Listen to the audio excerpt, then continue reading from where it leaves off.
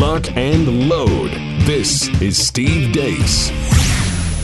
The Steve Deace Show. And greetings. Happy Wednesday. Welcome to the Steve Deace Show, live and on demand. But let's face it, not really all that much in demand around here. They just kind of put up with us here on Blaze TV, radio, and podcast. I am Steve Deace. Todd Erzin and Aaron McIntyre, they're here with me as well. If you would like to join us today, 888-900-3393 is the number. You can also email the program, steve@stevedeace.com. That's DEACE. Like us on Facebook and follow us on Twitter at Steve Deace Show, over on Parler at Steve Deace, and check out our new YouTube channel at youtube.com/Steve Deace as well. And don't forget pre-sales for my new book, the novella sequel to A Nefarious Plot, A Nefarious Carol.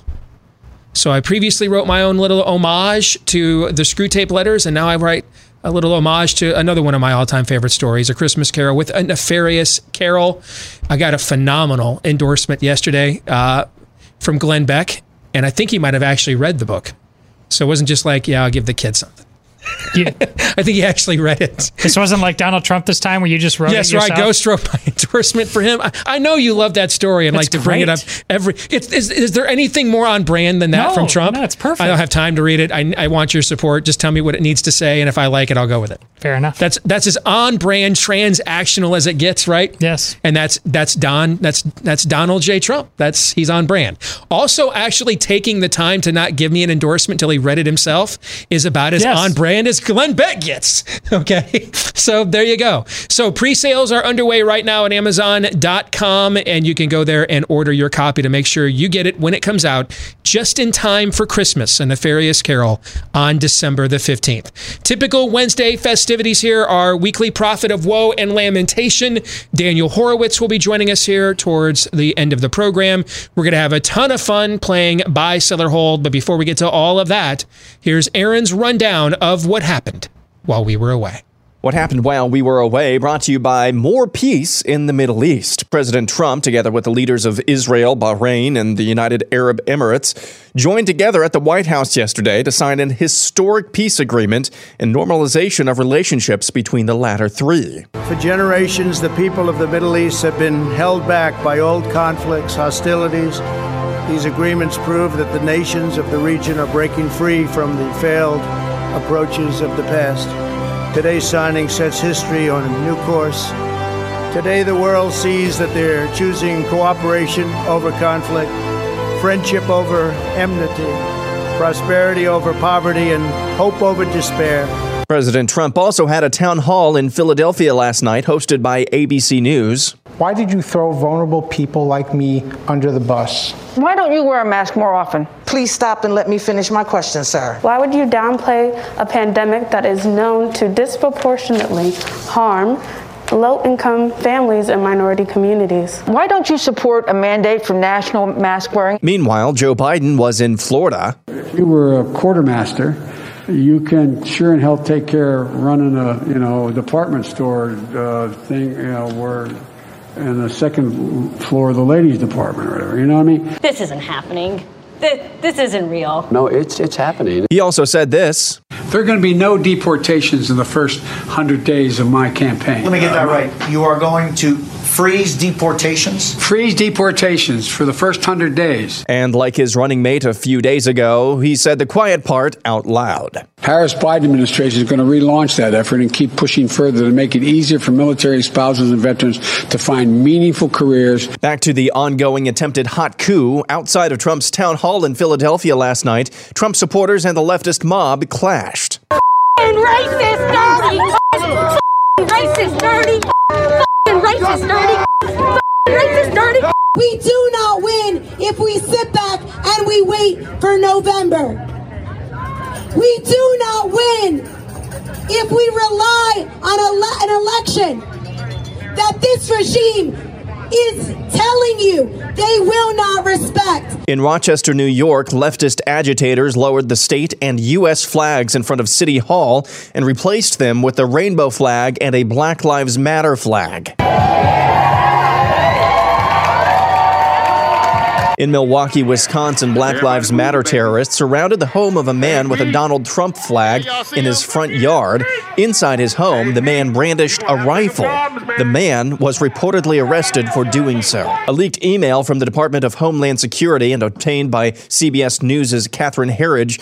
Homeland Security knew back on July 25th that the ongoing riots in Portland had crossed a line from quote-unquote opportunistic to organized. Brian Murphy, the former acting undersecretary of Intelligence and Analysis at the U.S. Department of Homeland Security, says in the email, quote, "We can't say any longer that this violent situation is opportunistic. Additionally, we have overwhelming intelligence regarding the ideologies driving individuals towards violence and why the violence has continued. A core set of threat actors are organized and show up night after night and share common tactics, techniques, and procedures. Threat actors who are motivated by anarchists or Antifa or a combination of both ideologies to carry out acts of violence against state, local, and federal authorities." Coronavirus news. The Big Ten Conference will be resuming football this fall. After all, this follows the announcement the league made back in early August that they're postponing the season out of fears for coronavirus.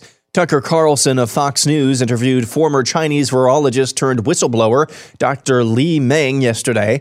Dr. Li Meng claims she was one of the first to study COVID-19 in China and was subsequently forced to flee the country after repeatedly warning her superiors and then being warned to keep quiet by them about human-to-human transmission of the virus. Now she's making another claim. COVID-19 SARS-CoV-2 virus actually is not from nature. It is a man-made virus created in the lab based on the China military discovered and owned the very unique bat coronavirus, which cannot affect people, but after the modification becomes a very harmful virus. Apparently, the pandemic and subsequent long, ongoing response by the state of California was the final straw for the conservative media powerhouse Daily Wire to move their headquarters. The company announced yesterday it's moving from Los Angeles, California to Nashville, Tennessee. And finally, method acting with Nancy Pelosi. And when it comes to the coronavirus, they have contempt for science. That's why we have almost 200,000 people who will lose their lives by the end of this week. 200,000 people. Look at me, I'm an actor. An actor, for crying out loud. And that's what happened while we were away. I believe the phrase there, is it crisis actor? Is that what Marxists use in moments like this, what are called crisis actors? Anyway, Aaron's montage is brought to you by ExpressVPN. There's probably never been a more important time for you to have a product like this than right now. Because we have, whether it's social media companies deciding what you get to say, what you get to see, and then the efforts to go after your identity online with cybercrime. And then on top of that, how much we are spending our time online these days. Never been more important for you to protect your data with ExpressVPN. When you use ExpressVPN, tech companies cannot see your IP address at all. Your identity is masked, anonymized by a secure VPN server. I'm using ExpressVPN on my laptop and my phone that I've got right here with me in the studio right now. Plus, ExpressVPN encrypts 100% of your data to protect you from hackers and internet bad guys. They don't even have access to it, so they couldn't sell it even if they wanted to. All right. And it's not complicated. The software takes just about a minute or so to upload on your computer or device, and you tap one button and you're good to go. So why let these tech companies give them a free license to know everything about you? You know, the ones that are against you, and then turn around and sell off your information while they're censoring you and what you can see at the exact same time. Take back your privacy with expressvpn.com/Steve. That's expressvpn.com/Steve. You can find out by visiting that link how to get 3 extra months for free at expressvpn.com/Steve. Today, Dr. Redfield over at CDC is testifying before Congress on the majesty of masks.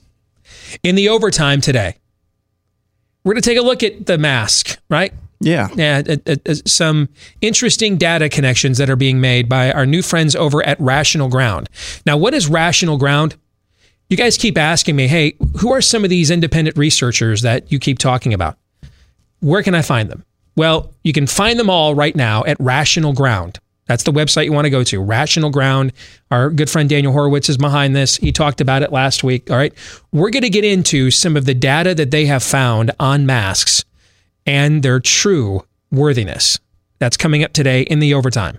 BlazeTV.com/Deace is where you can go. Yesterday's was free. Today's will not be. This one will be exclusively for our Blaze TV subscribers at BlazeTV.com/Deace. Go there. Get $10 off a Blaze TV subscription right now at BlazeTV.com/Deace. If you're already a subscriber, thank you. That's also where you're going to be able to go later today after we post it on that site. All right, let's get to the montage. In any other election environment, I would just come right out with an assertive analysis. But I'm not confident because of the environment we're in. So instead of giving an assertive analysis, I'm going to ask a question. How does it serve Trump's reelect to go and talk to an untrustworthy outlet that almost no one who would ever contemplate voting for him watches, pays attention to, considers credible, and allow himself to be just talked down to and taken questions from fake uncommitted voters that are all asking questions from a Bernie Sanders premise?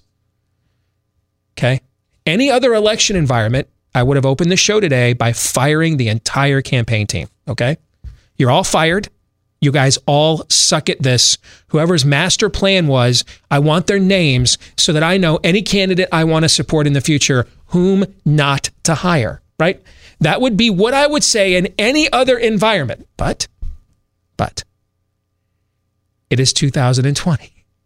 So I'm not going to be as confident in that assertive analysis. So I'm just going to frame it as a question. Who would like to take their first stab at answering this one for me? There's a potential win in this. Now, I agree with you entirely, okay.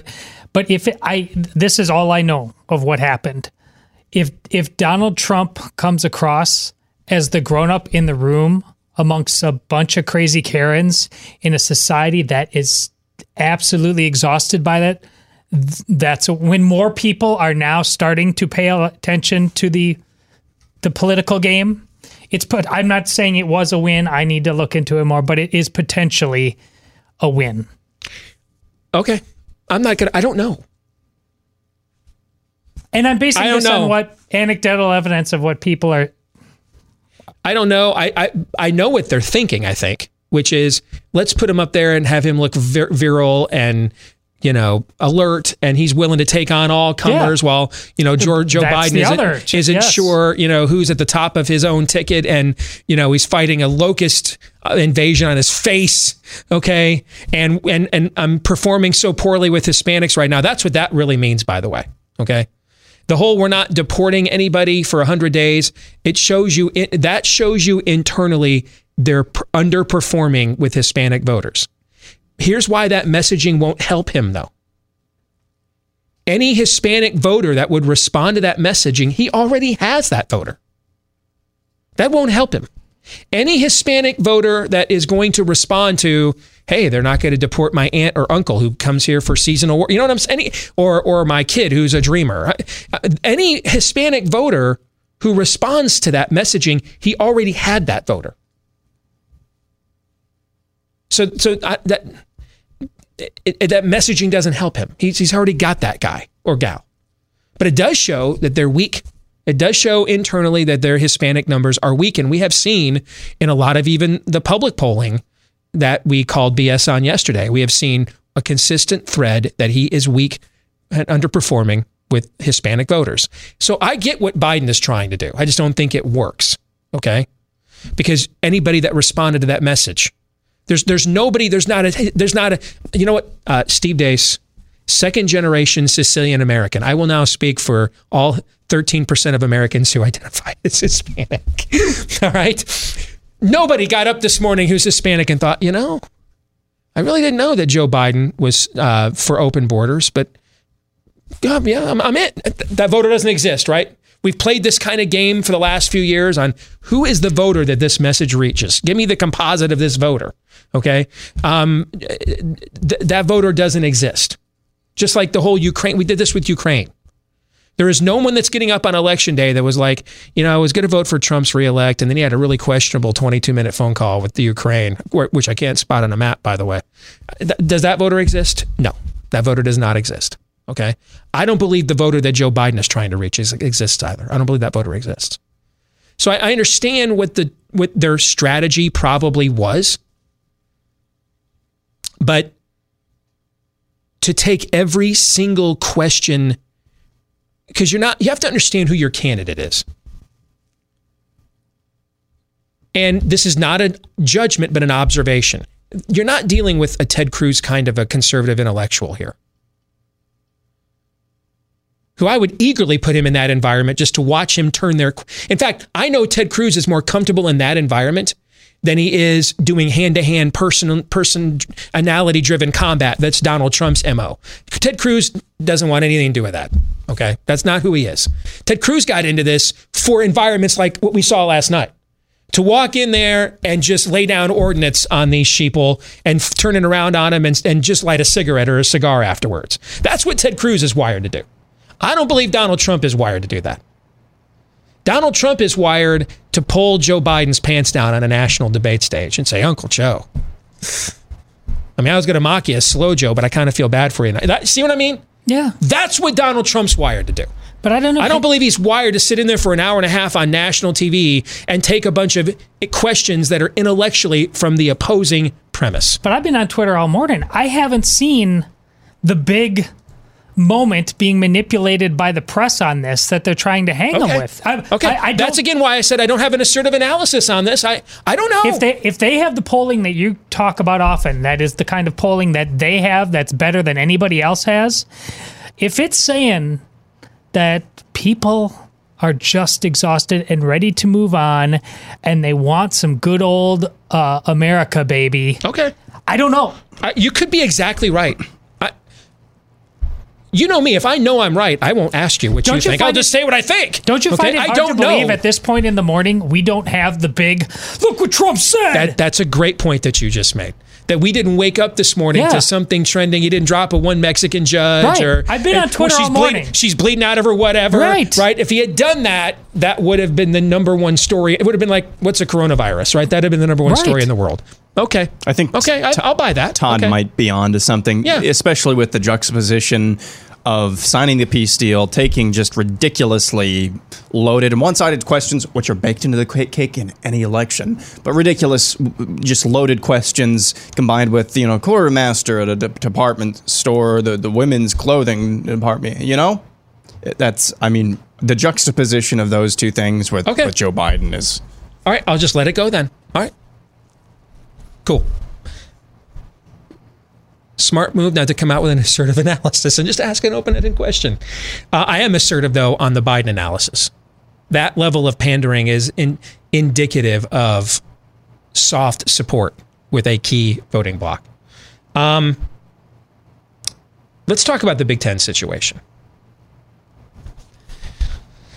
Because I'm gonna tell you right now, mark it down. I don't know what the Greenwich Mean Time is, but I know it is 12:18 Eastern Time on September 16th. Thank you. Mark it down. The Pac-12 is going to begin its college football season on October the 24th as well. Mark it down. And Erz and I will fight you on this one, okay? Because we're going to watch now, you're going to see a replay of what happened back in May. When the politics gets out of the way, the market forces are at play. As long as they can politicize things, they can keep the market pushed down until the politics reverses on them. And then they have to respond to the new political environment. The Big Ten, and I had a chance today to listen to the whole thing. I was working out, getting ready to come into work. So I heard the entire press conference live. Extremely impressive press conference. I mean, now these sounded like PhDs, university presidents, people of accomplishment and merit. And they had their ducks in a row. I mean, the messaging was on point, which only shows you the original. Now that you know what they're capable of when they have to produce, now that you know what they're capable of when they have to produce, it only makes the way that they canceled the season on August 11th confirm even more. That was some straight up political horse bucky right there. Straight up, man. Straight up. Okay? It's like when your kid comes home and says on these algebra tests, I don't get it. And you're doing all the work for him so he doesn't fail, right? Not that we have any experience in that in our house. Of course, not me doing the algebra. She is. I can't do math. You guys know that. I just know I can do your math. I just can't do math. All right. So Amy's doing the math. But then a month later, when like Amy's not available to do the math, has to do it himself, comes home and says, oh man, I got to be on that algebra test. Oh, really? Really? So you really don't need mom to walk you through this every single time. You know what I'm saying? Yes. Okay? Because you've just shown me now that you can do this. Again, not saying that I've got some personal experience with this in my house, but okay? Similarly, if you watched what the Big Ten did today, man, dude, it was, I mean, it was a public relations clinic. They didn't even spend time going back to the past. You know, we want to move forward, and we're anxious and excited to do this. You know, they did what I urged them to do 3 weeks ago in Sports Illustrated, use the advances that have come up and been more plentiful since August 11th in rapid testing. Use that as your MO to save face. Now, they could have used that 4 weeks ago, 3 weeks ago, 2 weeks ago, and last week. Okay? It ain't like this rapid testing just became available to them 48 hours ago. It's been available to them for quite some time. Okay? But use it to your benefit as the rationale to save face. Okay? They did it all, man. They came up with a clever thing for their schedule. I mean, they just checked every box. They nailed it. Stuck the landing. Which tells you that what they did back on August 11th wasn't made for any reasons that had anything to do with thoroughness, research, professionalism, just some straight up political horse pucky. Straight up. And what happened is the political ground shrank beneath their feet. When the other leagues went on to play, seeing Notre Dame play in their own footprint, an elite university that they have tried to woo not once but twice into their fold in the last 20 years, unsuccessfully. High school teams playing in several of the states in their footprint. The situation became untenable. Coaches speaking out. Players speaking out, media people speaking out, players' families speaking out, lawsuits, state attorneys generals threatening legal action. All right, hey, you think you can negotiate and navigate the discovery process in the Lancaster County, Nebraska court? Try navigating the discovery process with the state attorneys generals at Nebraska and the state of Ohio. Try that one then. Okay, where those guys have every election incentive. They're thinking, dude, this is my path to being the governor of Nebraska, the governor of Ohio, the senator from Nebraska, the senator from Ohio. I'm going to stick the fork right in the Big Ten pig right here in broad daylight. This is going to make my career. But this isn't helping your case right now. Let me finish. Okay. The politics of this cornered them. And they had no choice but to do this. They lost this argument 4 weeks ago. It was just a matter of how much more political damage did they want to take before the butthurt gave way, their own egos gave way to the reality of the situation. Even yesterday, your school president was in front of the United States Senate. Until we're 100% certain that it's safe again to play, we're never coming back. Until we are the next day. All right? I mean, just straight up political BS. Yep. Okay? And so what today was all about was the people won the argument. I mean, you took the Big Ten to people's court and you whooped that ass. That's what happened. Well, now the Pac-12 is in this situation. It has an untenable position. It can't defend this position. Its own conference announced its rapid testing program 2 weeks ago. It's actually announced its rapid testing program ahead of the Big Ten. Its players are now beginning to speak out. There was an NFL game that occurred in California. Despite the fires and everything else, right there in Southern California, on national television on Sunday. I listened to some sports talk radio this morning. And it's just so funny how people's opinions on these things change when they think it's safe. Yep. Okay. Oh, it's nauseating. Okay. Suddenly, it ain't funny. It was now like, what is Gavin Newsom doing? Well, he's just letting the pros play because he can tax them, and the poor college kids are caught in the middle. They'll be playing on October 24th. And I'm going to take you back to May of this year. On a Sunday morning, Gavin Newsom, the California governor, went on Jake Tapper's show and said, we're literally not leaving our homes, opening schools. California doesn't exist ever again without a vaccine. Shortly before that, the governor of Florida, Ron DeSantis, said, hey, we're open for sports. If your state's not open, bring your team here. Shortly after that, the governor of Arizona said, we are opening for sports the next weekend. Shortly after that, the governor of Texas said, we are opening for sports the end of the month. 8 days later, 8 days after going Nikita Khrushchev at the UN, man, taking his shoe off and pounding the lectern with pride on Jake Tapper's show, we're proud. We're proud to shut down here in California. Gavin Newsom stood up at a press conference and said, we are going to be opening our state up for sports. Why? Because once the politics gets out of the way, the market forces are at play. Politically, his situation was untenable. The NFL would have just moved the Rams to Texas for the year. So fine, you're the San Antonio Rams then. We're not walking away from $50 billion because of the California governor, guys. I mean, the NFL may love the virtue signaling that it did on social justice last weekend, but look at the way the NFL has behaved this entire time. Having the draft on time, told teams, don't bitch, don't moan. If you get in the way, we'll penalize you.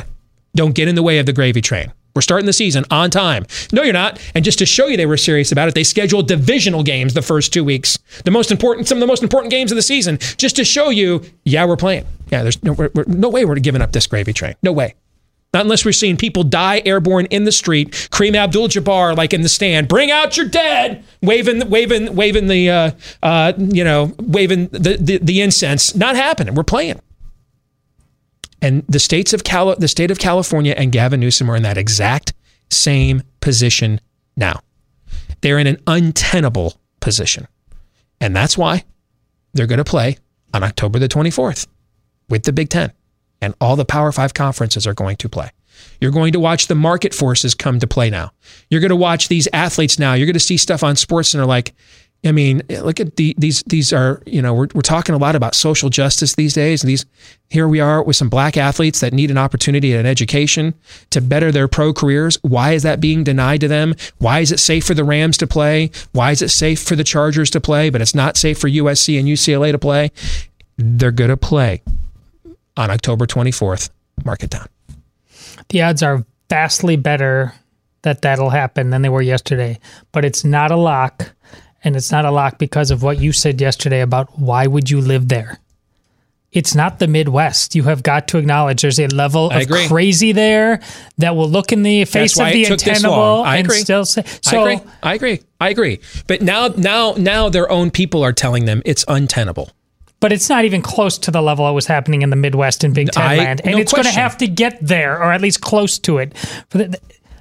That place is, we've been on what of total disaster in Portland. We had a fake country in Seattle. California is on fire and passing legislation to go, you're not guilty if you engage in sex acts with underage gay children. So their mind is in a different place. I agree. But you're far closer to being right. But they're now cornered in a place that they weren't 24 hours ago. Yeah, absolutely. Yeah. We'll come back and play Buy, Sell, or Hold next.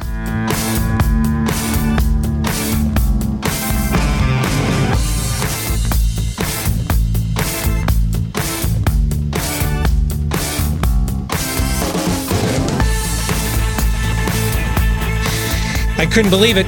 We were being evicted from our home. that we did not sell. That's what Deborah said when she learned she was the victim of home title fraud. That's a devastating crime that can cost you your home. And title fraud is not covered by covered by your homeowner's insurance. The only folks that you know you can trust for sure to protect your home's title is Home Title Lock. Cyber thieves have discovered that our titles to our homes are kept online these days, so they forge your name on your deed, stating you sold your home, and refile themselves as the new owner. And in Deborah's case, she didn't even know she was a victim until the eviction notice arrived. But Home Title Lock, they'll put a virtual barrier around your home's title. The instant they detect any tampering at all, they will mobilize to shut it down. But first things first, go to HometitleLock.com and register your address to see if you're already a victim and don't even know it. Then use code STEVE to get 30 free days of protection. That's promo code STEVE for 30 free days of protection at HometitleLock.com. Let's get to it. One of our favorite segments each week. Buy, sell, or hold. Aaron, with some help from those of you in the audience on a cornucopia of topics. We'll throw a series of predictions or prophecies you and I's way, analyses. Todd, you and I will decide. Are we going to buy that? We're going to sell that? And because it is 2020 and everything's uncertain, we're given an unlimited amount of holds because there's a lot of things that we just don't know. Aaron. Alrighty then, we will start with media whistleblower, who says even if mask mandates eventually sunset, at least 15% of the U.S. population will continue wearing masks in perpetuity. Buy. Sell. I don't think it'll be perpetuity. And I don't think it'll be that high. Sell. Well, I mean, do you think we're going to implode as a culture in the next couple of years? Then okay, then perpetuity is a couple of years. But no, I don't believe that's the case. I'm going to sell. Well, we have imploded as a culture. I mean, it happened. I mean, like, bring out your dead, desolate wasteland is what I'm talking about. Okay. Yeah, people are broken. Having seen all the people wearing them outside right now, 15%, that doesn't seem like too high a number. I think there's just, for the yeah, I'll buy it. No, I'm going to sell. It won't be that high. Will you see one a year from now or so? Will you see somebody every now and then? Probably. Maybe will you see someone everywhere you go a year from now? Yeah. Do I think it will be 15% of people? I don't even think it'll be that high a year from now, let alone into perpetuity. I don't. Next up, Sven Lucas says, if elected, Vice President Kamala Harris will lead a charge to remove Joe Biden, 25th Amendment perhaps, before the midterms in order to become president herself. Will she be leading the charge? No. So that's not going to happen. No. Ryan Ben says, neither the 49ers nor the Buccaneers will make the playoffs after starting 0-1. Sell. Sell. If you said one of those won't, I could buy that. Yeah, I could buy both, one of them won't, but both, I agree. I think the 49ers, remember, they were 4-12 in 2018 and then went 12-4. Now, a lot of that, or was it 13-3? A lot of that was Jimmy Garoppolo was hurt. I get that. Okay. But that division's improved. Yet you see Arizona already had some offensive firepower, then brought in arguably the best wide receiver in the NFL to add to it. Seattle has a top 5 quarterback in Russell Wilson. Seattle has a Hall of Fame coach and a Hall of Fame quarterback. And when you have those two things together, sometimes it doesn't even matter who the other 52 guys on your team happen to be. If they're just serviceable, given the parity in the NFL, you're good every single year. Green Bay right? Packers. Yeah. Well, that's not even with the Hall of Fame coach. That's just with the quarterback. Yes. I think when you look at Tom Brady, first game, new players. Mike Evans, their main receiver, was hurt. They also played on the road against arguably the best team in the National Football League. Certainly one of the best teams in their own conference. I'm much more confident, by the way. I was on the under the win total on the 49ers anyway for the season. So I'm much more confident that the Buccaneers will bounce back. Next up, over Looney Tunes window says the Biden campaign is in a catch-22. Polls are shifting, so he needs to get out and campaign. The polls are shifting because he's out campaigning. Completely agree. This is great analysis. Remember a few weeks ago before the conventions, I said, you know what the Trump campaign needs to do right now and needs to accomplish in this convention is they got to come out of this convention and there needs to be a perception that the ground has shifted at least somewhat to get Biden out of the basement. Remember we had that conversation? That they have to do this in stages. Okay, you got to get Biden out of the basement.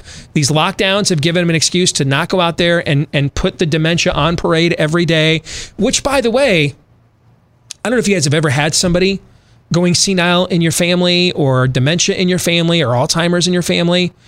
Long, grueling days of engagement aren't exactly great for that process. Now, repetition can be, meaning like, okay, Thursday's church day, Wednesday's church day, Thursday's the sewing club, Friday, you know what I'm saying? Yeah. That repetition helps them keep sharp. But you're not doing repetition on a campaign trail. Hey, today we're in West Virginia. Tomorrow, where are we going tomorrow? Hey, got some overnights. We're dying with Hispanics. Got to go to the Hispanic caucus in D.C. and give us, you know what I'm saying? Yeah. You don't get to do that in a campaign.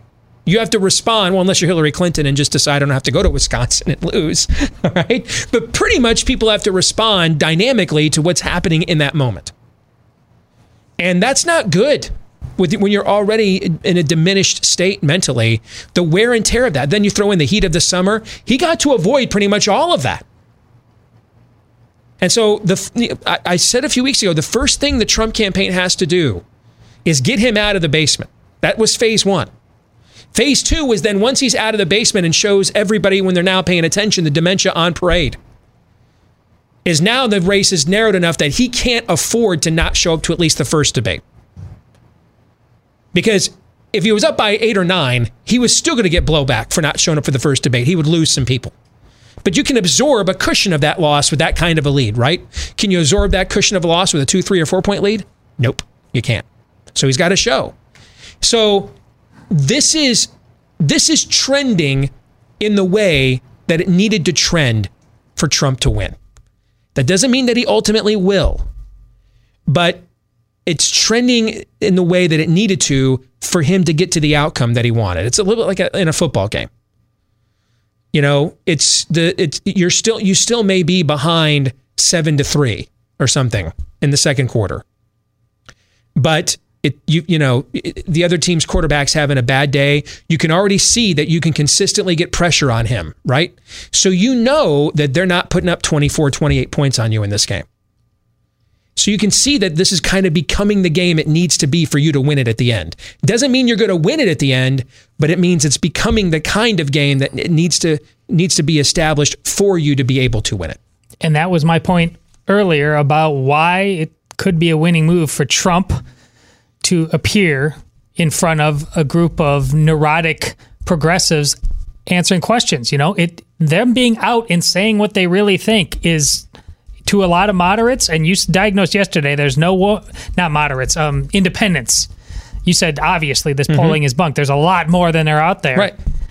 You know, if it may very well work. The crazy is just utterly crazy right now. And those are the voters, by the way, they're going to be the most impacted by Biden's mental state. Because, just as I said earlier, Biden already has the vote of every single Hispanic voter in America that's going to respond to border pandering. He already has all those votes. Those people weren't ever up for grabs, right? There's not a Hispanic registered voter in America who's like, wow, I didn't know Joe Biden was softer on immigration than Donald Trump, and I want my loved ones to come across the border. So I thanks for telling me, in the middle of September, after 5 damn years of Trump's kvetching on the border, right? I didn't know. That voter doesn't exist. Okay. Similarly, if you already weren't willing to vote for Donald Trump, that's already baked into the formula of every cake of every poll.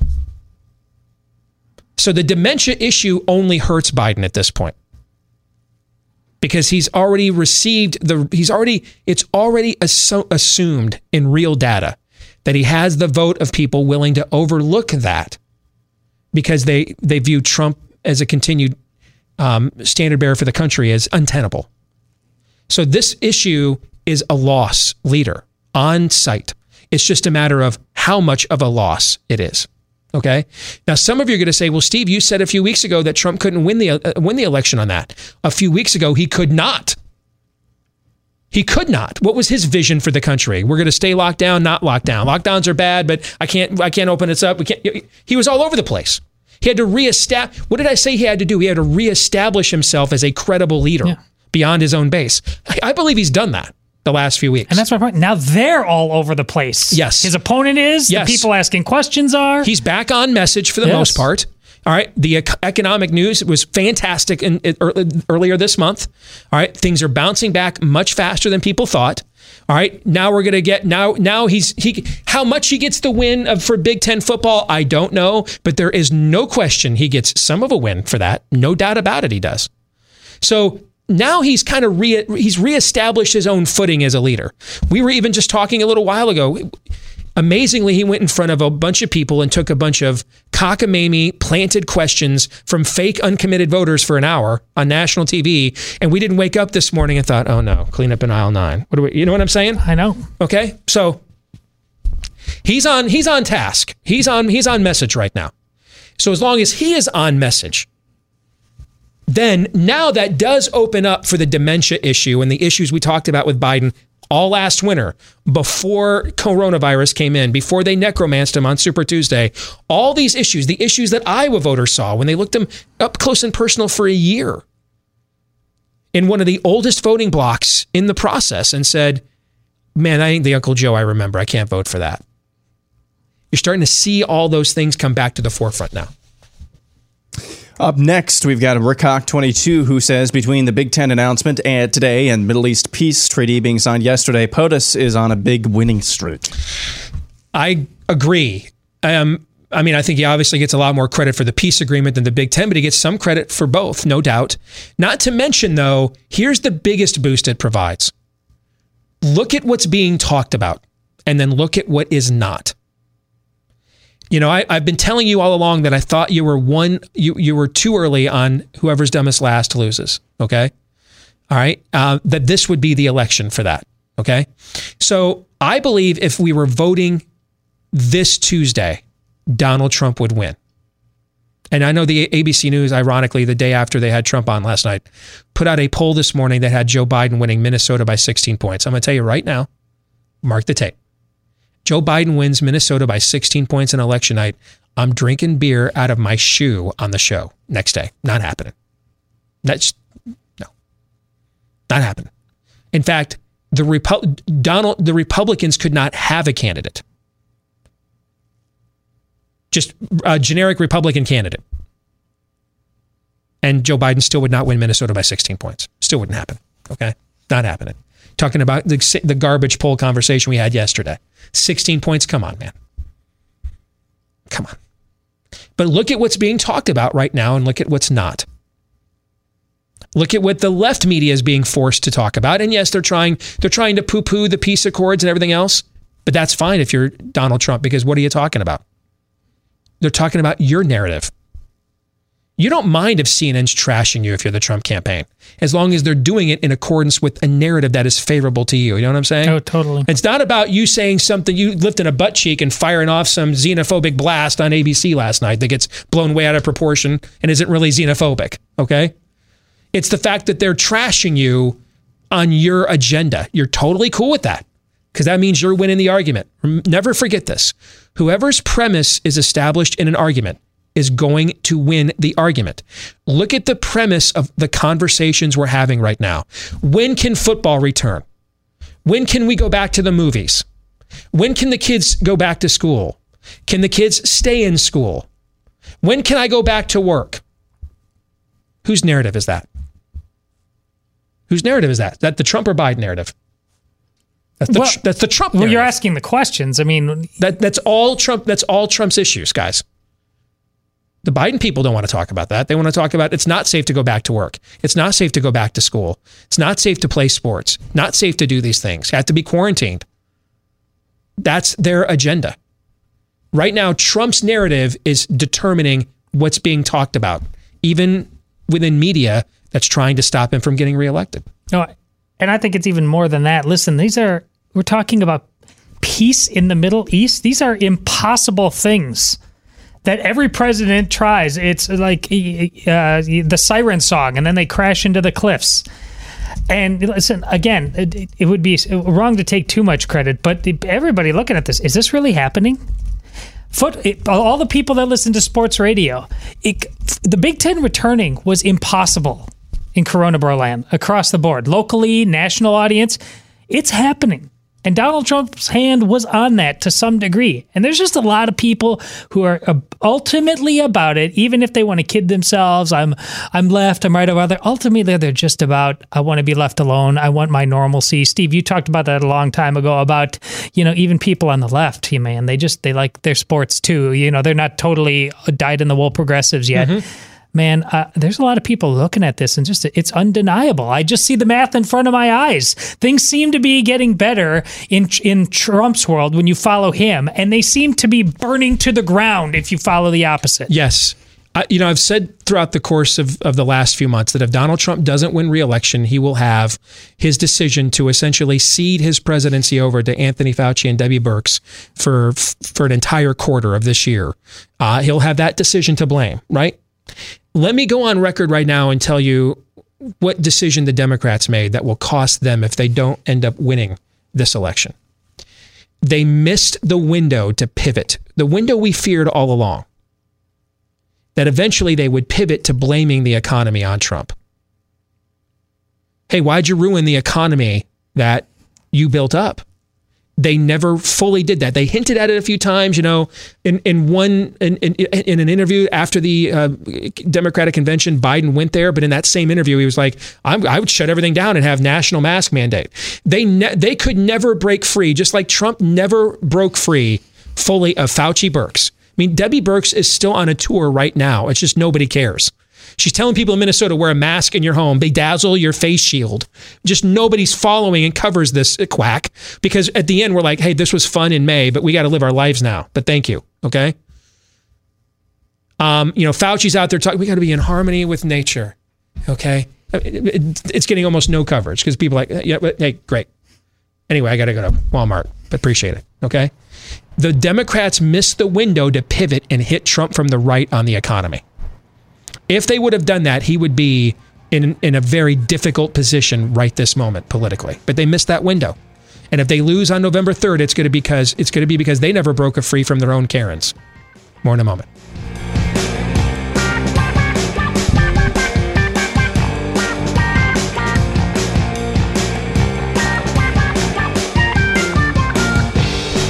Back here again for hour 2, live and on demand on Blaze TV, radio, and podcast. Steve Deace here with Todd Erzin and Aaron McIntyre. Don't forget to let us know what you think about what we think via the stevedeace.com inbox, steve@stevedeace.com. That's DEACE. Like us on Facebook, follow us on Twitter @Steve Deace Show, and then also on Parler @Steve Deace. Check out our new YouTube channel at youtube.com/Steve Deace as well. And then finally, if you are a podcast listener, we love you too. We just ask a couple of things of you. One, hit that subscribe button wherever you podcast from if you haven't done that yet. And then 2, leave us a 5-star review wherever you podcast from if you haven't done that yet either. Because the more of those we get, the more it helps the show to grow. And we want to say thank you to the scores and multitudes of you that have done those 2 things for us already. Coming up here at the bottom of the hour, it is our weekly prophet of woe and lamentation. That's our good friend Daniel Horowitz. He'll take us inside politics. But before we get there, let's get to part 2 of Buy, Sell, or Hold, brought to you by, hey, legalized sports wagering is happening all over the country right now, and football is returning. The Big Ten is officially back. The SEC's coming back in just about a week and a half. The other power conferences have already began as well. You want to make sure to check out MyBookie right now for live betting to championship futures. Every play you want to make is waiting to be made at MyBookie. It's simple. Make your picks. And if you're good, you win big. Collect cash. Now, you got to be good, though. Remember, there's a reason why these guys, the house they say always wins, okay? So make sure you do your homework. You use the promo code SD and double your first deposit. So if you've got a budget, or if you're going to play sports wagering, it's the same thing with stocks and bonds or anything else. All right? Money management is the key. What do you have to spend on this? Okay, so let's say, hey, you know what? The wife's cleared me for $100 for the fall. See if I can, end up ahead and we have a better Christmas here come December. I'm just picking that for a nice round number. All right. Then you put that $100 in your account and they will double it for you at MyBookie right now using the promo code SD. Again, MyBookie is where you want to go. Use the promo code SD to double your first deposit. New players get up to $1,000 in free play. That's designed to add even more excitement as well. So, mybookie.com is where you need to go and get double on your first deposit with the promo code SD. Aaron. We will go next to some call me Tim, who says Cutie's backlash will cause Netflix to fold. No way. It certainly doesn't help. No. But when you're facing a business model kind of apocalypse like they could be. Who's going to hold them accountable? Yeah.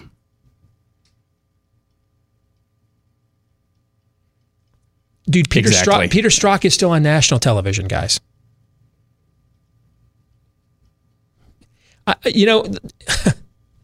can tell you who's going to win most overrated from me at the Deace Group year-end roundtable is going to be Bill Barr. What does that guy do other than give a speech? Like on anything. Plays the bagpipe. What does he do? Other than I agree he gives a great speech, right? I mean, I agree with his somber adult tone. He scolds very well. He you know what's ironic about this is the whole notion of, all you Trump MAGA Trumpistas want to do is own the libs. That all came from like the Bush wing people of the party back during the 2016 primary. Which wing of the party is Bill Barr from? The Bush wing. Yeah, he's from the Bush wing. Huh. All he does is own the libs. That's all he does. That's it. There's been like one arrest from all of this entire time. So, guys, do you think Mitch McConnell's going to hold a vote on Netflix and child sexual exploitation for the majority Republican Senate? Do you think that's going to happen? No. So, I know scores of you are canceling. Well, they've got 77 million subscribers. So they can lose 20, 30 million of you and still be one of the most powerful media platforms in the country. So sell. I'm selling. It's just a bridge too far. But this is like the NFL with me. If it's true and I'm in a wait and see mode, I might cancel Netflix based on this. I wanted to see how this played out and if any lessons were learned at all. If Netflix they're never just going to flat out admit, oh my God, we made a terrible mistake, but they might slink away. I don't know. But if this is like the NFL, after one weekend, we learned that a lot of people said, I'm tired of your nonsense, NFL. If they're also doing it with this collectively, there's a story there. So it's not in and of itself going to force it to fold. That's too far. But there's some there. Next, Alexander Rogers says if the NFL's numbers continue to drop precipitously, they will, by week 8, be running Blue Lives Matter ads during their games and on social media. Oh, bye. I need to look for something really quick before I answer. They've done this before. They are this. I mean, last year or 2 years ago, they did some version of this. They'll pander both ways, winning if they have to. They're that pathetic and shallow. Well, Steve looks this up. Okay, I've got to sell. Okay, I've got to sell because week 8 is the weekend right before the election. Okay, well, so if you would have said week 9 and I looked it up and it was after the election, buy. Okay. Buy. Okay? You see, before the election, there will be no admitting of defeat on this. Mark it down. Mark this down too. Okay, so we've got, 3 market downs in one show. Mark it down. Number 1, Pac-12 will open its season on October 24th. Mark it down. Number 2, if Joe Biden wins Minnesota by 16 points, like the ABC News poll says today, I'm drinking beer out of my shoe on the show the next day. Mark it down. Number 3, the NFL will admit no defeat, no restraint on this topic whatsoever between now and the election, no matter what the rating. I mean, it could be down to how much for one viewer, one rib. They could be down to one rib. One lone person in America is watching the NFL. One. Just one person. And still they won't admit defeat until after November 3rd. So sell. I doubt this guy was asked. I think he just picked the number that's halfway through. So I think it's more in the spirit to say week 9. And so my answer if you just want to say at some point later in the year, yes, I will buy. And because you're right. That was a good find by you. They've done this before. But I needed to know when is week 8. That's a good find. Yeah. Little T Cells. I love that. Little T Cell says, very funny. If the current social climate were a Rage Against the Machine song, it would be all of them. That's good. I'll take your word for it. I'm not. That's very good. There used to be a guy that some lefty in my Salem radio days. They used to tweet. Is it Tom Morello? Is like the communist hat wearing guy that, he's not really a communist, guys. He makes millions of dollars. Yeah. Okay. But that wore the commie hat. It was the lead guitarist for Rage. Okay.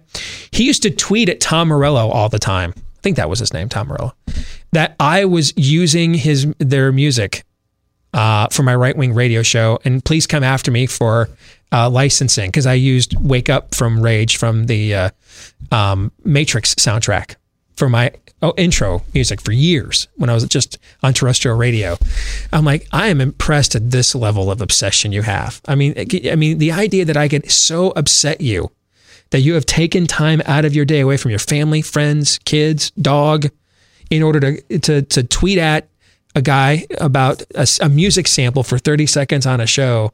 That's one of the greatest compliments you could give a talk show host like me. Okay. But I kind of would go back to Wake Up. I'm fine with all of them. I'm totally fine with that. And by the way, if you guys want to know what Rage Against the Machine is, Rage Against the Machine is a band of fake social justice warriors who really don't accomplish anything other than coming up with really cool bumper music for right-wing conservative talk radio hosts. I mean, that's really what they do. But I would go back to Wake Up. That I think a lot of people have needed to wake up this year.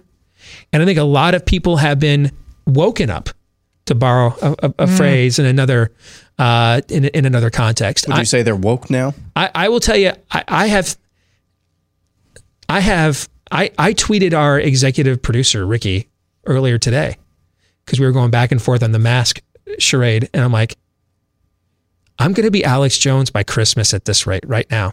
Okay. I mean, I have said things with deep, abiding conviction I would not even have joked about even a couple of years ago, man. So I would kind of go with Wake Up, but I like all of them. I mean, it kind of taps into my mantra, I hate everybody, right? So I'll buy. Sure. Up next is John Endicott, who says the World Series winner in 2020 will not be one of the division winners. So he's thinking like the Yankees, who probably won't win the division because it looks like the Rays are going to. Right. So he doesn't think the Dodgers will win it again. I'll sell. I'm going with the division winner this time. I'm gonna sell. I think this is finally the Dodgers' year to do it. I mean, they've made the postseason 6 years in a row or something and not won a World Series. And I feel bad because my Tigers, we did this. We made like the postseason like 8 out of 9 years or something and never won the World Series.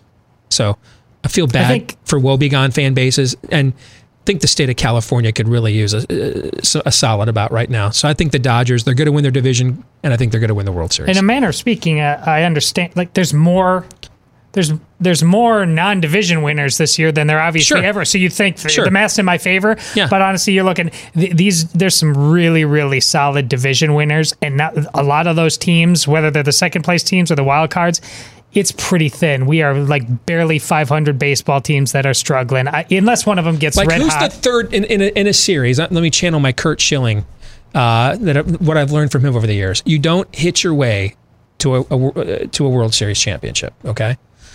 Who's that third starter for the Padres that wins Game 6 against the Dodgers in the NLCS? Do you know who that is? I do not.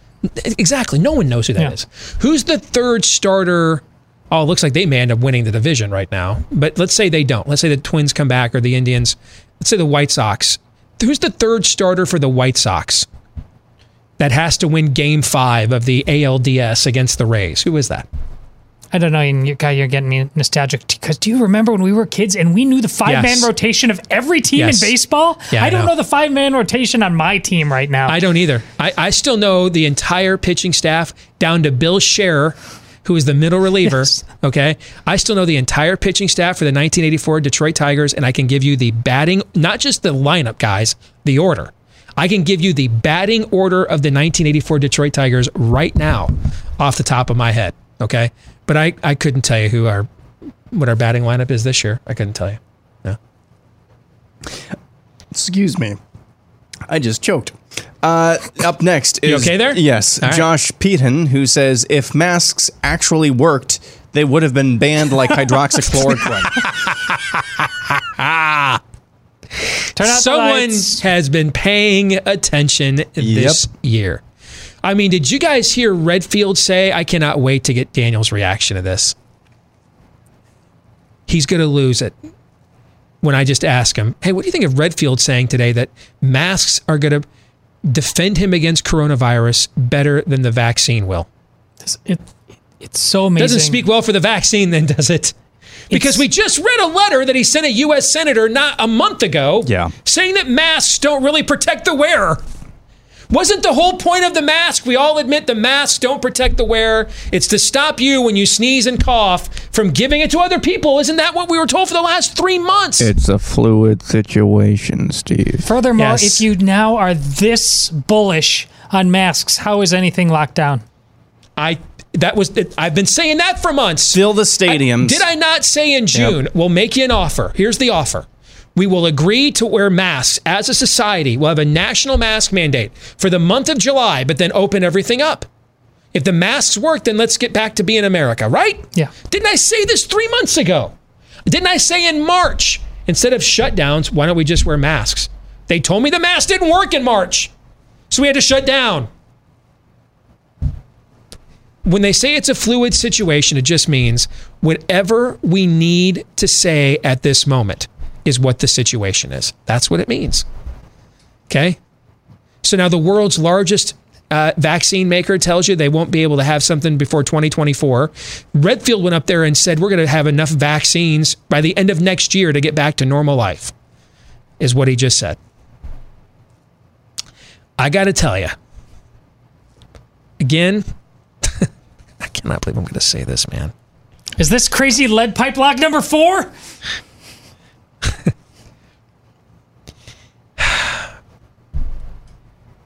Sorry, not sorry. I'm not really anxious to take a vaccine from the people that lied to me about hydroxychloroquine for a year and are lying right now about masks. Sorry, not sorry. Okay? Forgive me, but I'm going to need a second opinion. See what I did there? Huh? I'm going to kind of need a second, and maybe a third, and a fourth, and a fifth. Okay? I'll tell you, you know what? I'll make you the offer right now. I think this is me meeting you halfway, Dr. Redfield. I'm going to wait for my local Hy-Vee to put a sign up in the parking lot that says, now with the improved, more reliable COVID-19 vaccine. When we get to that one, when I see that sign, which I see right now in their parking lot for the shingles vaccine, we now have the more reliable shingles vaccine, which means we were injecting you with an unreliable one last year. I'm going to wait for the more reliable COVID-19 vaccine. I think that's only fair, don't you guys? I think it's only fair. I'm going to wait for the more reliable one. I think it's only fair. Stay inside and await further instructions, Steve. Yes. Up next, Marshall Longworth says even if the Big Ten champ is eligible for the playoff, the 4 teams will still be Clemson, Alabama, LSU, and the Big 12 champ. Sell. I'm going to sell. LSU's toast, guys. I've never seen a roster more decimated in my fandom in college. Not without like an SMU like death penalty, major. I mean, you lose both coordinators. You lose 16 starters. That roster's decimated. They're not going to be in the playoff. So. Next is Eric Charter, who says Pac-12 will join Big Ten in deciding to play football, causing the Corona Bros to declare that all is lost. I'm going to buy, because I already made this prediction earlier, but the Corona Bros are already done. The Corona Bros know the Corona Bros aren't going to fight over the Pac-12, guys. All right, that's like fighting over who's your favorite member of the Jackson family, Tito or LaToya. No one's doing that, okay? The Pac-12 is just like there's no trophy there. The Big Ten was the trophy. The whole sport was, but then the Big Ten was the last trophy they had left. They're not going down. That's the precious. Schmeagle doesn't kill somebody for the Pac-12. That's not happening. All right, you don't golem yourself for the Pac-12. They're not doing that. They lost. Okay? And I really hope, if you know Dan Wolken, the chief college football writer at the USA Today, can you do America a favor? Can you check on him today? If you know Dan Wolken, can you check on him? Can you make sure he's okay today? Because he's having a tough day today. Dan Wolken's that guy that just talking to him lowers your sperm count. Like your wife tells you when you head into work, I'm ovulating tonight. Whatever you do, don't stop at that Dan Wolken guy's cubicle and talk to him. We've been trying long enough here. We need a conception. Okay. Dan Wolken just irradiates sperm counts. Like reading his tweets. Don't read his tweets. Don't read his columns. If he had a nickname, it would be impotency. That's what he causes. Okay. Amoebas called single-celled organisms and said, the guy needs some balls. Okay. So somebody check, have I sufficiently buried him? Or is there, believe me, I've got more gas in the tank. I'll definitely need more time in other days. Don't waste it all now. All right. But check on Dan Wolken today. If you know that poor man, the sports, the chief college football writer at USA Today, tough day for him. I wouldn't be surprised if we got a goodbye cruel world tweet from him at some point later today. Tough day. I'm selling on this. I know Eric. You'd like him. I know Eric. Yeah, he thinks back in the day. It's who I remember from back in the day. Oh, do you? Okay, yeah. Well, that I didn't know. But he's. I'm going back to the beginning because, as you know, I was out front. The possibility of college football deciding not to play, I thought it was there all along, just because things have gotten that dumb. And then once they quit, I also, because of how they handled it in the Big Ten, was so awful. I also thought about it was very possible, and if not likely, that they would come back. But I'm going to state the Pac-12. You are right on every single metric of why they should be back, as is Eric. But I'm just going to hold on and say they won't, just because the dumb needs to win. Ben Costalis says John MacArthur will be publicly arrested for holding indoor church services before November. If that happens, that's a Chick-fil-A moment. That's your Chick-fil-A moment of the 2020 campaign. And unlike Mitt Romney in 2012, I mean, Donald Trump will issue a full pardon in 10 minutes. I mean, he'll play that moment up for all that it's worth. That's why I'm going to sell. I think that that's far more likely to happen. That's the same, just inverted from what I said earlier about the NFL. I think that's far more likely to happen the Sunday after the election than any of the Sundays beforehand. Yeah, I'll sell too. Was there one that we went by? Because I recognize the name too. We're getting a lot of local fans asking questions. I think I accidentally skipped it. Unfortunately, the way that I have it set up right now, I can't really go back at this moment. Actually, we will. It's Samantha. Samantha is her name. She said the general gist of her submission was Gen Z will be the worst, with all of the inculcating during their first years of preparing for mass shooters in schools, and now this, where they're looking at everybody as a vector for the virus. Buy, sell, or hold. I agree. That's also why I don't believe you'll wear the mask into perpetuity, because when I go out in public, I don't know what you guys see. The younger you are, the more inclined you are to be wearing masks everywhere that you don't have to. Okay? I don't see a lot of the elderly people wearing masks, except in the places where you have to.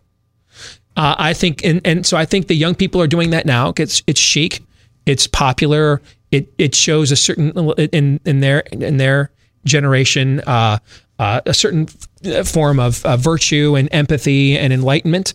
And then after a while, they're going to be like, we got to move on and have our lives, because that's always what happens with the virtue signaling. After a while, that was great, got our ratio, but I'm going to go on with the rest of my life. Thank you. Bye.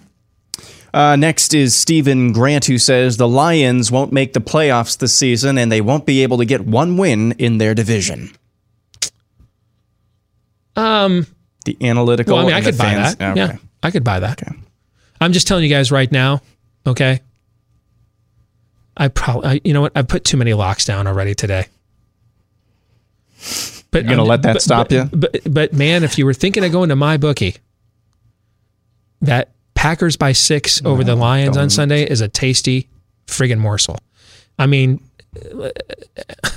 half of Detroit's best players aren't even practicing today because of various injuries. And then you have just a complete and total nut punch of a loss, shut it all down.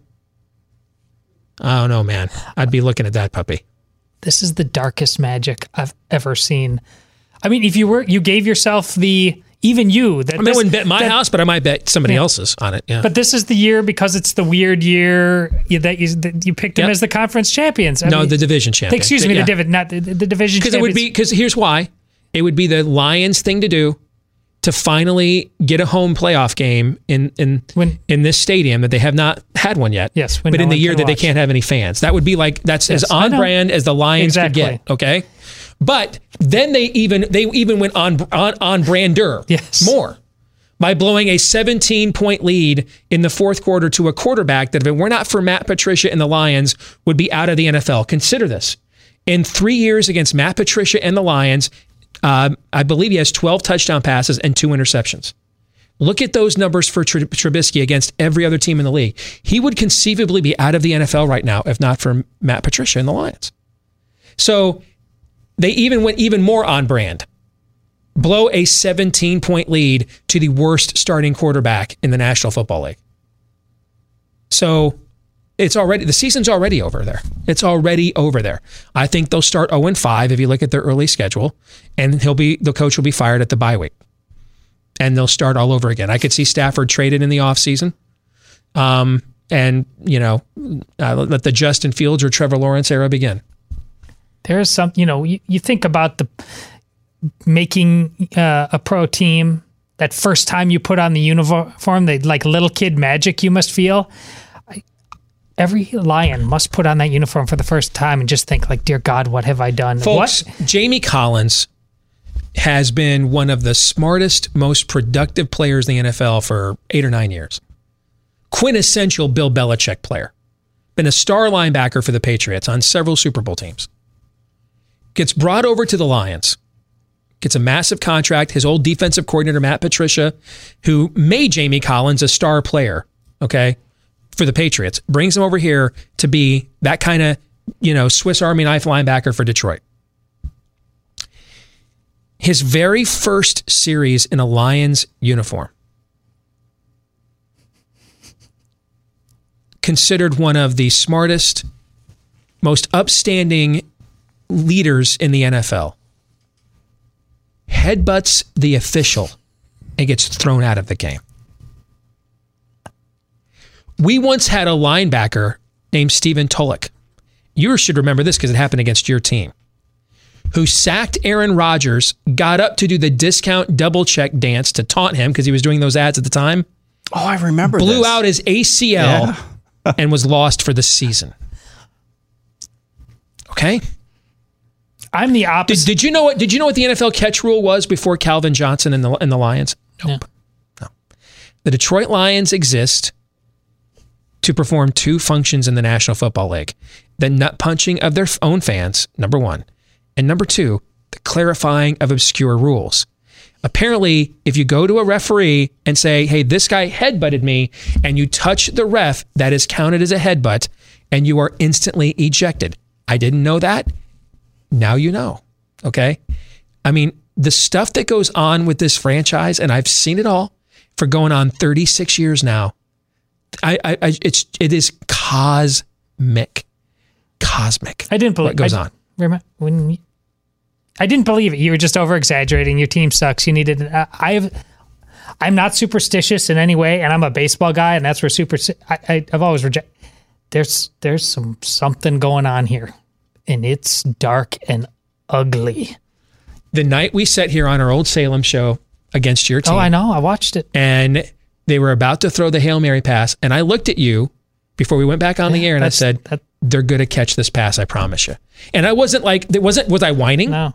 Was I doing the fan self-loathing? I looked at you like it just cold-blooded, and it's coming, right? Right? Oh, yeah. And you looked at me and said, no way, man. You didn't even do it like that. You were like at your computer, like, they're going to score right now. We get back on the air. As we come back on the air, we restart the show. Your tight end guy, Richard Rodgers, I think was his name, caught the Aaron Rodgers Hail Mary pass. Was I mad? Oh, no. I was because I knew it was coming. Flipping out because I knew it was going to happen. I knew it was. It's like the One Ring. It's crazy.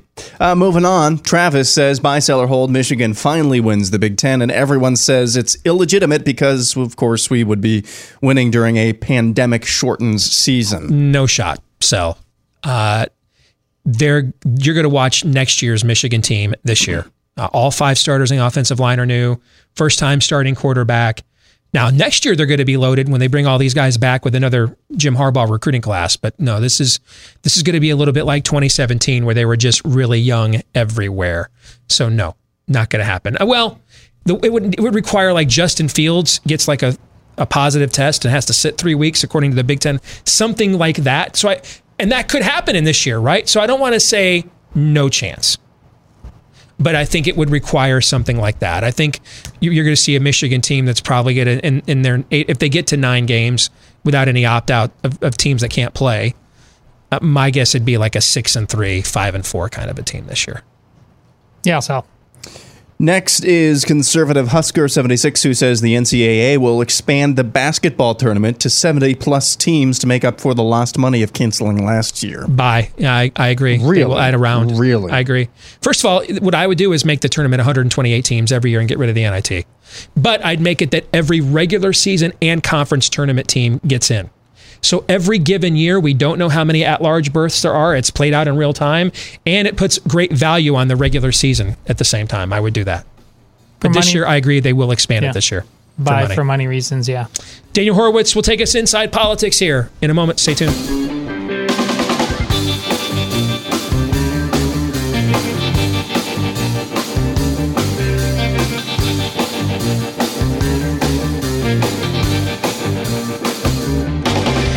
Trying to sell your home is challenging in any environment, particularly the uncertainty of the market we have today. That's why you're going to want to find a real estate agent that you know is going to come in, take charge, go all in for you when you're going in, but that you can also trust. Now, where would you find that kind of an agent? Well, the name kind of says it all. Go to the website, realestateagentsitrust.com. Again, that's realestateagentsitrust.com. Why are the agents there? Well, because they have opened themselves up to be vetted. They've been transparent about their record. It's been fully vetted. And if it wasn't, they wouldn't get listed. I mean, this is hard to do as an individual customer. You're not going to have too many agents that are going to just flat out tell you, I've got a bad work ethic. I have no creativity other than let's do another open house. You're not going to, if I can't see your home in a couple of weeks, I'm going to move on because I got bills to pay. I'm just not going to tell you that. They're not going to just say that on their sites or text that to you openly. So how do you weed out the people who think that way? You go to the website, realestateagentsitrust.com. Again, the name kind of says it all. Head to the website, realestateagentsitrust.com. Let's bring in our good friend and our weekly prophet of woe and lamentation, Daniel Horowitz. Good to see you, brother. How are you? Hey, we're doing all right, Steve. The stupid keeps getting stupider, but we're here to live the tale. All right, man. I cannot wait. I've been waiting all morning to say this to you live on the air and just get your reaction, okay? So better live up to my own internal hype. CDC Director Robert Redfield went to Congress today and said that masks will do a better job of protecting him from coronavirus than the coming vaccine will. The floor is yours. Steve, the CDC director is an anti-vaxxer. I mean, here we were told for years that, anti-vaxxers need to be locked up. The CDC director is telling us that vaccines don't work. Here we are, where we have had not a single human being in Central Maryland, where I live, that I've ever seen since April not wearing a mask indoors, and even a lot of them outdoors. And yet we have cases rampant in the schools and the businesses, churches, everywhere. Everyone's got it. We got Peru and the Philippines, where they are essentially threatened, at least with jail time, and in the Philippines threatened to be shot for not wearing it. According to New York Times, they have a greater degree of mask compliance than anywhere in the world. It's spread exponentially, and it's still spreading. In Israel, it's spreading supposedly out of control, that they have to go back into the first lockdown that didn't work, but they're going to do it again because they had a mask mandate that was supposed to prevent it but didn't, so they need another lockdown. So what Redfield is essentially saying now is that vaccines don't help. They said we need to lock down until we get a vaccine. In people's mind, that meant until it's essentially eradicated right. or, it's kept under check. Well, now I guess this is what a vaccine, this is what better than a vaccine looks like. So, they're telling us we have more cases than ever. The cases are everywhere.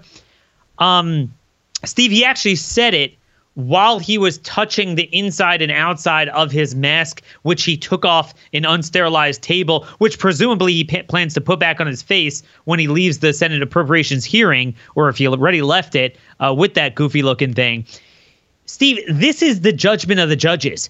This is when the top public health experts are more insane. They know less about any given subject matter that they're supposed to be an expert in than the average layman. It's just like you talked about earlier this week, and I apologize, I didn't catch all of it yet. I caught the beginning of your monologue on polls, where you could come out with a poll and say that only 5% of the electorate is independent. Mm-hmm. It's a similar thing. Like, if you want to tell me, well, Daniel, it's a little bit less than you think, or in the case of masks, well, we didn't think it worked, but here's why. Maybe in certain circumstances, maybe a little bit more effectual than we thought, so maybe it's worth giving it a shot. It's like, this thing is the greatest thing ever alive. It's better than a vaccine.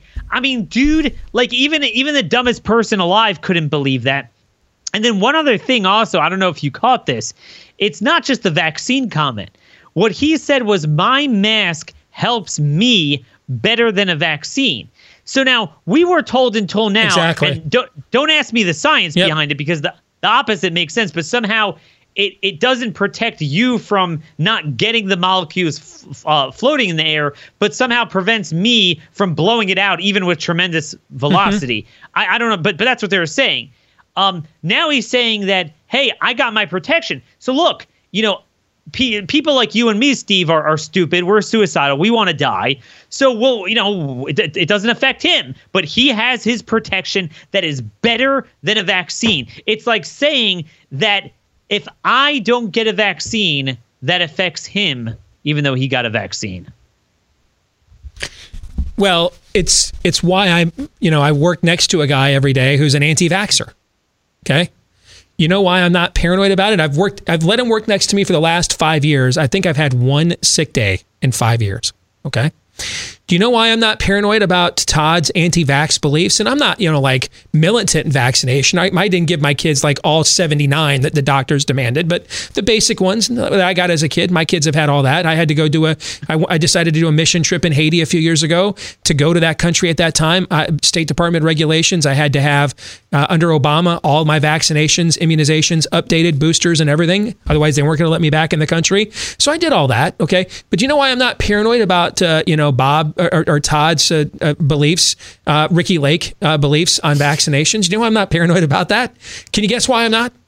Because I've got vaccinations. And, yeah. See, that's why I'm not. That's why I was perfectly fine holding kids in the poorest country in our hemisphere, Haiti, holding poor little orphans, because I'm vaccinated. If that was a problem, then why the hell are you injecting me with a vaccine? You understand what I'm trying to say? Doesn't the same thing apply here? If we're now going to say the masks do help to wear, then why do you care if I'm not wearing one then? If they're helping you, then you're good to go then, right? It either helps you or I've determined fluid situation means we just say, we get to say whatever we want to say at the time we need to say it. That's what fluid situation means. But now they feel they could say the sky is pink. They could just look at us. See, until now, they played this game of, well, it could have been worse. And, if you show it spreading in the Philippines and Peru and Hawaii and Israel, whatever, they'll say, well, it would have been worse, something like that. But if you're going to tell me it's better than a vaccine, then how could that spread that magnitude exist months after wearing it? But moreover than that, CDC already let the cat out of the bag just in a little more subtle way. They have it in terms of their guidance that if you are exposed to someone, meaning you are, maybe indoors with them for a certain period of time that tested positive, even if both of you were wearing masks, you have to quarantine. But again, if they have a vaccine, or I have a vaccine, or we both have a vaccine, better than a vaccine, how do I have to quarantine? This is the type of thing that they feel they can get away with. after that same outlet said that 10 randomized controlled studies said that there is no detection or meaningful detection of a slowing of the spread of influenza. I mean, why weren't we wearing masks every cold and flu season then for the last 30 years? Why haven't we been doing that? Well, Steve, be careful with that, because I think that's where they actually are headed with that. I know. They're going to try to retcon that, yes, and reverse engineer it. I agree. Everything we ever said against us. Yes. So now we were like, yeah, it's kind of like a pandemic flu, and they're like, you're a Holocaust denier. And now they're saying, well, yeah, you need to be doing this for the flu season. You got the flu, you got COVID. That's a perfect bomb. But again, according to what they told us to begin with, that's like saying like a paper cut together with stage 4 pancreatic cancer creates the perfect bomb. I mean, they call it a twin-demic. Well, how does one compare to another on any magnitude? Why is the NFL demanding that everybody on the sidelines wear a mask when they've all tested negative? What would they give each other if none of them have it? Do you know? Oh man, well I don't know. I mean, what if none of them have it, then what would they give to each other? Well, you know what? Actually, I do have an answer for that, but it's not what they're thinking of. To be fair, I have a growing theory, Steve, and I think we're going to see this in the coming weeks, if it's not already true, that this virus is going to transmogrify into a seasonal cold. Now, I don't think most vaccines work for seasonal colds. Now, define what you mean by that. What I hear you saying is that after its initial push against the population, and in order to, because remember, the number one thing any virus wants to do is a virus is a survival mechanism. That's what it wants to do. The virus wants to survive, right? So after what you're saying, if I understand you properly, is once it's made its initial push, encroachment into a population, and then the immunity in that population begins to push back, is that it mutates into a place where it can continue to sustain itself. Like, think of a virus like a bureaucracy. It just wants to sustain itself no matter what the cost. Is that what I hear you saying? Exactly. No, even if it's bad for its business. And basically what's bad for business is to kill people. See, if you kill people, you can't spread from dead bodies. Who transmits viruses better? Right. Live moving people. So you have to, the more it becomes transmissible, that means by definition, the more it attenuates, which is why things that are really bad, like Ebola, which could have a 30-40% fatality rate, they're kind of rare and hard to transmit. Likewise, God doesn't give us a virus with a 30 to 40% kill rate that spreads like a flu and then certainly like a cold.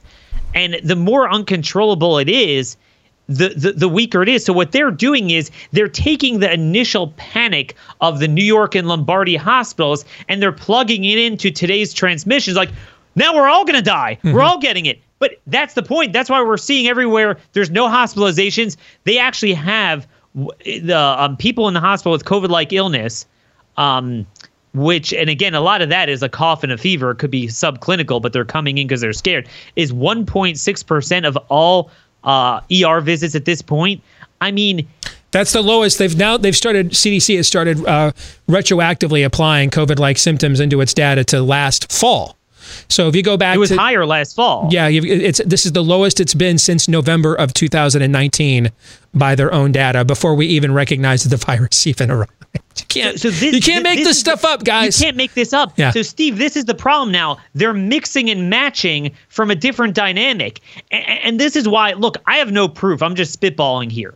But we were certain, and we've had about 15 different studies, especially the one in Iceland, show that there is no child transmission of COVID. Now, all those were pretty much studied around March and April. I can't vouch, not that I necessarily think it's changed, but it wouldn't surprise me, Steve, if rules like that wind up changing because it's a cold. Yeah, because it mutates, which by the way, what is one of the common manifestations of the coronavirus family of viruses? What is it? A cold. Well, that's a cold. It's already. This is a family of viruses that has already undergone the kind of, in other manifestations, the very evolution or mutation that you're predicting. It's already done that before.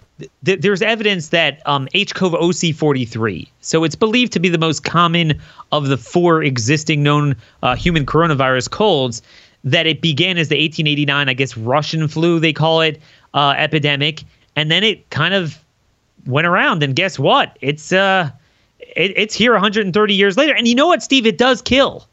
It does kill. They found in British Columbia during SARS-1, when they thought it was SARS-1 killing them, the PCR tests were really wrong. It was AH-CoV OC43, which is a coronavirus cold, which wouldn't surprise me if a lot of the SARS-CoV-2 PCR tests are picking that up as well. It is around. It does kill people whose time pretty much is to go, and that's God's method, the angel of death, of getting them.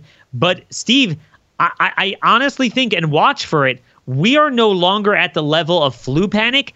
I think it's the level of cold panic. I see it in my neighborhood, in my community, with the schools. With the weather getting colder, almost everyone gets some sort of a sore throat when the weather suddenly changes, as it has done on the East Coast in September. And a sore throat is now, it's the bubonic plague. I mean, I don't know how you get around that. And I think that'll be fascinating to see how that gets navigated with the schools and everything else this winter. I especially with the testing problems you already have. Good stuff, as always, my friend. Good to see you. God bless. Take care. You bet. Hey, you know, one of the reasons we take so many supplements nowadays is because a lot of the good stuff that we need in our food has been sterilized, taken out, so it will last a long time on the shelves and not spoil and go bad. That means a lot of the vitamins, minerals, nutrients, probiotics, etc., gone. That's why we take supplements to put that stuff back into our health. Same thing happens with a lot of our pets' food as well. That's where Rough Greens VitaSmart comes in. It's not a dog food, but a dog food supplement that you mix in with the food your dog already loves to put all the good stuff that they need the most back in. And apparently it tastes great and will make them love the food they already love even more. If you want to try it right now, the 14-day Jumpstart bag is just $14.95 to see if you don't see a difference in your dog in 2 weeks or less. Just go to roughgreens.com/blaze, RUFF. That's how to spell it. roughgreens.com/blaze. Gentlemen, any final thoughts as we close it out here on a Wednesday? You know, we've had a conversation before about when you go to law school, you actually don't take a class on the Constitution. You just study what other people say about it. Yeah. I think in med school, the same is true about just the fundamentals of medicine that we've long known, the Scott Atlas factor. Mm-hmm. I think it's the exact same problem there. I think there's just all kinds of experts who know nothing of the basics. And to echo what Daniel was saying, British Columbia, that they thought it was SARS, the first SARS, and it was actually a cold variant. Well, that's exactly what Dr. John Ioannidis said back in, I think it was March 16th, March 17th, around that time, in Stat News, that some coronaviruses have been known to kill upwards of 8% of nursing home populations. Guys, so we how many times can we keep saying the same thing, keep making the same arguments?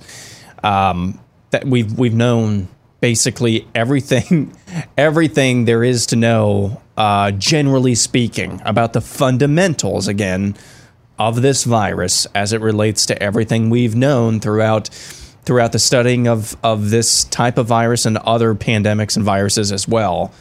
And we've just ignored all of that because there is an election. What Daniel is saying is he is concerned that in real time you're going to see the virus mutate itself down to a cold in order to survive in the long run against our efforts to eradicate it. And in the midst of that evolutionary process or mutation process, we're going to have a whole bunch of people testing positive for this and quarantining stuff and shutting schools down and shutting buildings down while the virus is in the process of actually lowering its guns to some extent in order to guarantee its long-term survival. That's what he is concerned about. And they're doing it in Iowa. Hotspot, it isn't. I think that's a legitimate concern. Absolutely. In fact, I would count on it happening, actually. Unfortunately. All right, we're going to stick around to the overtime for the rest of you. Back at it again tomorrow, noon to 2 Eastern after Glenn Beck here on Blaze TV, radio, and podcast. Until then, John 3:17. This is Steve Deace on the Blaze Radio Network.